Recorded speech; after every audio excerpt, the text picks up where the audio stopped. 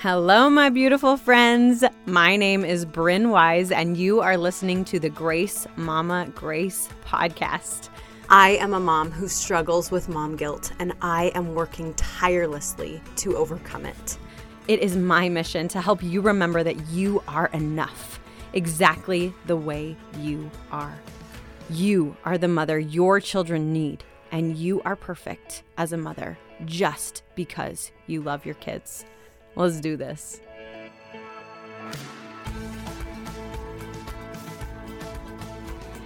Hey, my beautiful friends. Okay, so I have wanted to chat about this for a while because it is totally something that has played a huge role in my life and something that is like always on my heart and my mind when I hear other people talking or whatever. So I very distinctly remember being a kindergarten teacher and staying after school one day and talking with one of my favorite coworkers, and we would chat almost every single day. And I can't remember what really was happening, and I don't honestly even remember who brought it up. If it was me or her or somebody else who came in and was chatting with us too, but I remember having this conversation, and one of us talked about how we wanted to be productive complainers because we were chatting about something that was, bothering us or whatever. And I was really trying to get better at not gossiping. This is the point in my life where I really started to listen to personal development books and lean into them. It was probably something I read. I don't know. I don't know who to give credit to. But I remember having this conversation about being productive complainers and not just whining and moaning in this kindergarten classroom after school about this thing that was bothering us, but to actually talk to the person who could make a difference in the thing that was bothering us the most.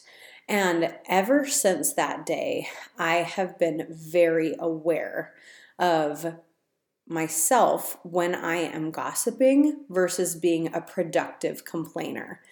Especially as women, especially as moms, there are totally things in our lives that we need to vent about. There are totally things in our lives that we need to share with someone else. But there is a huge difference between whining and moaning about all the things to as many people who will hear it and living your life in this woe is me mode, aka victim mode. And you know what? I have identified that this is bothering me. I'm going to chat it out with someone that I really love and trust, get their thoughts, get their opinions, and then I'm going to take it to the person who can actually change the situation and make a difference. There is a huge difference between those two things, okay? So this is really just a quick, short episode to encourage all of us, myself included, to check ourselves, to not be whiny, woe is me, gossip, people, but instead to be reflective. I need insight, I need thoughts, I need ideas. Okay, now I'm going to do something about it. And I'm going to share these thoughts and ideas with the person who can actually help me change the situation and make a difference. And if you don't know that person and you don't know how to go about the situation as far as actually getting it to the right ears, then okay, talk to the people you know if they have any ideas about how to get it to the right ears, right? And change your conversation to listen to all the things that are sad about this. And hey, I have a really hard situation going on and I really want to find a way to get in touch with so-and-so. Do you know anyone or can help me find someone so that I can chat with her, right? Or him? There's a huge difference between that and just the victim mode of woe is me, life is so hard, like just listen to everything that's bad, versus life is hard and I want to chat about it and I want to move forward and progress from this place, right? So all y'all out there, myself included, let's all be productive complainers. Yes, one of my very favorite quotes by Eleanor Roosevelt, I'm sure you've heard it a million times, but it says, great minds discuss ideas, average minds discuss events, Small minds discuss people. Let's be great minds. Okay. Not average. I mean, average on occasion, sure, but not small. Not small.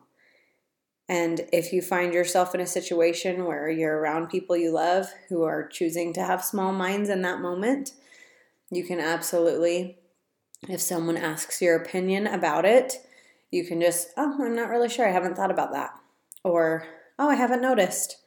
Or just something very short, quick, change the subject, whatever. You can stay silent, or if you're feeling really gutsy, you can absolutely speak up and say, can we actually change the subject? I really like this and this and this about that person, so maybe we can think about something else instead, or talk about something else instead. And I have been listening to the book Think Like a Monk, and it is so good. Major plug for that book. One of the things I loved in there that he shared was that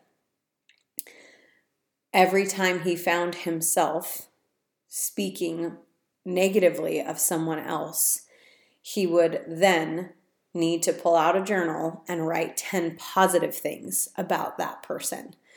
And it really helped him to see the good in others, even if there were things that he didn't necessarily like about them. It would help him really see the good in others.